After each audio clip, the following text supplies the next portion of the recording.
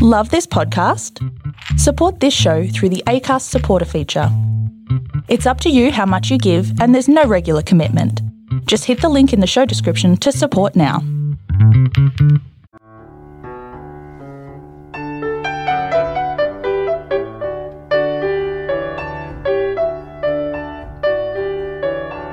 The Lost Hour, a short story written and narrated by Robert Fairhead from the Tall and True writers' website.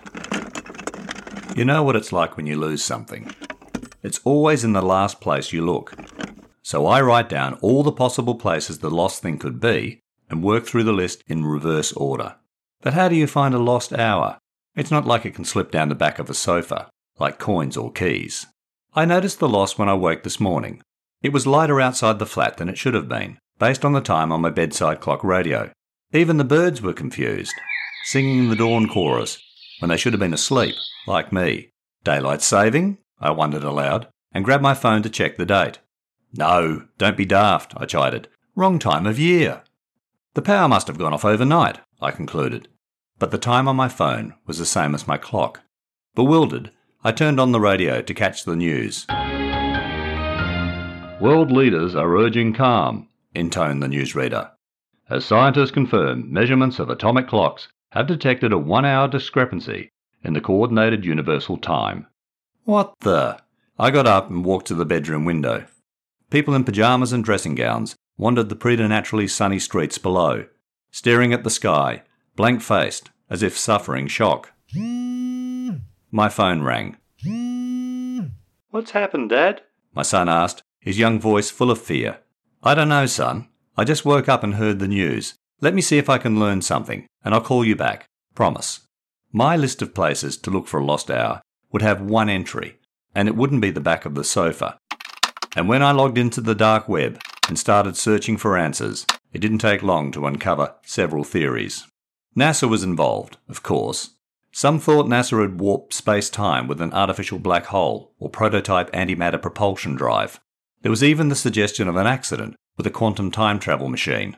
The newsreader on the clock radio interrupted my browsing. The President is about to speak from the White House. I turned off the radio and switched on my TV. The President stood grey-faced at the podium before a forest of red, white and blue flags. We believe this is not an act of terrorism, the President announced, and then began detailing how the nation's top military and scientists had responded to the evolving situation.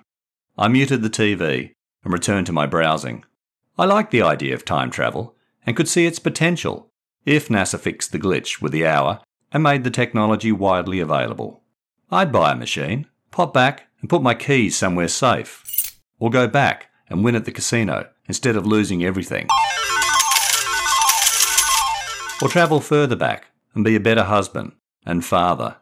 And who knows, maybe I'd be a hero and find the lost hour. Hi, I'm Robert Fairhead from Tall and True Short Reads and the Tall and True writers' website. In April 2022, I learned the Australian Writers' Centre had longlisted my short story, Stuck in Time, for Furious Fiction March, and I celebrated the following weekend by writing my third unofficial off-quarterly month Furious Fiction. I followed the usual competition rules and gave myself 55 hours to write a 500-word short story, and for this month I drew the October 2018 brief from my hat. The story's title had to be The Lost Hour, include a sentence with 3 colours in it, and the sentence or phrase, It was lighter. After drawing the brief, I went for a long walk with my dog and thought about different interpretations for The Lost Hour. And before we got home, I had my story's draft opening lines. You know what it's like when you lose something. It's always in the last place you look. But how do you find a lost hour?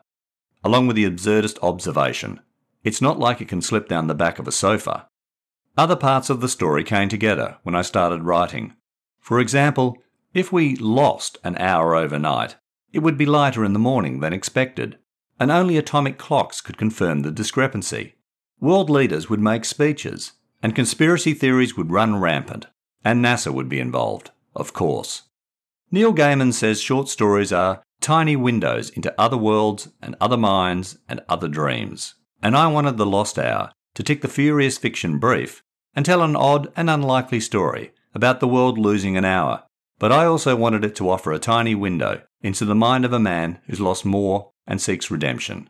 Did I achieve my goal? That's for you, the listener, to decide. I hope you enjoyed losing a few minutes listening to The Lost Hour. You can read this and all my short stories, blog posts and other writing at tallandtrue.com. You can also buy my short story collections from the Amazon Kindle and Kobo online bookstores. Links are available in the show notes. The next episode of Tall and True Short Reads will be in your podcast feed shortly. In the meantime, please check your feed or the podcast website, tallandtrueshortreads.com, for earlier episodes from seasons 1 and 2. And follow or subscribe to the podcast and rate and review it via your favourite app. Doing so helps me share my writing with other listeners. You can support this podcast financially by making a small one-off or regular donation via the Acast supporter page.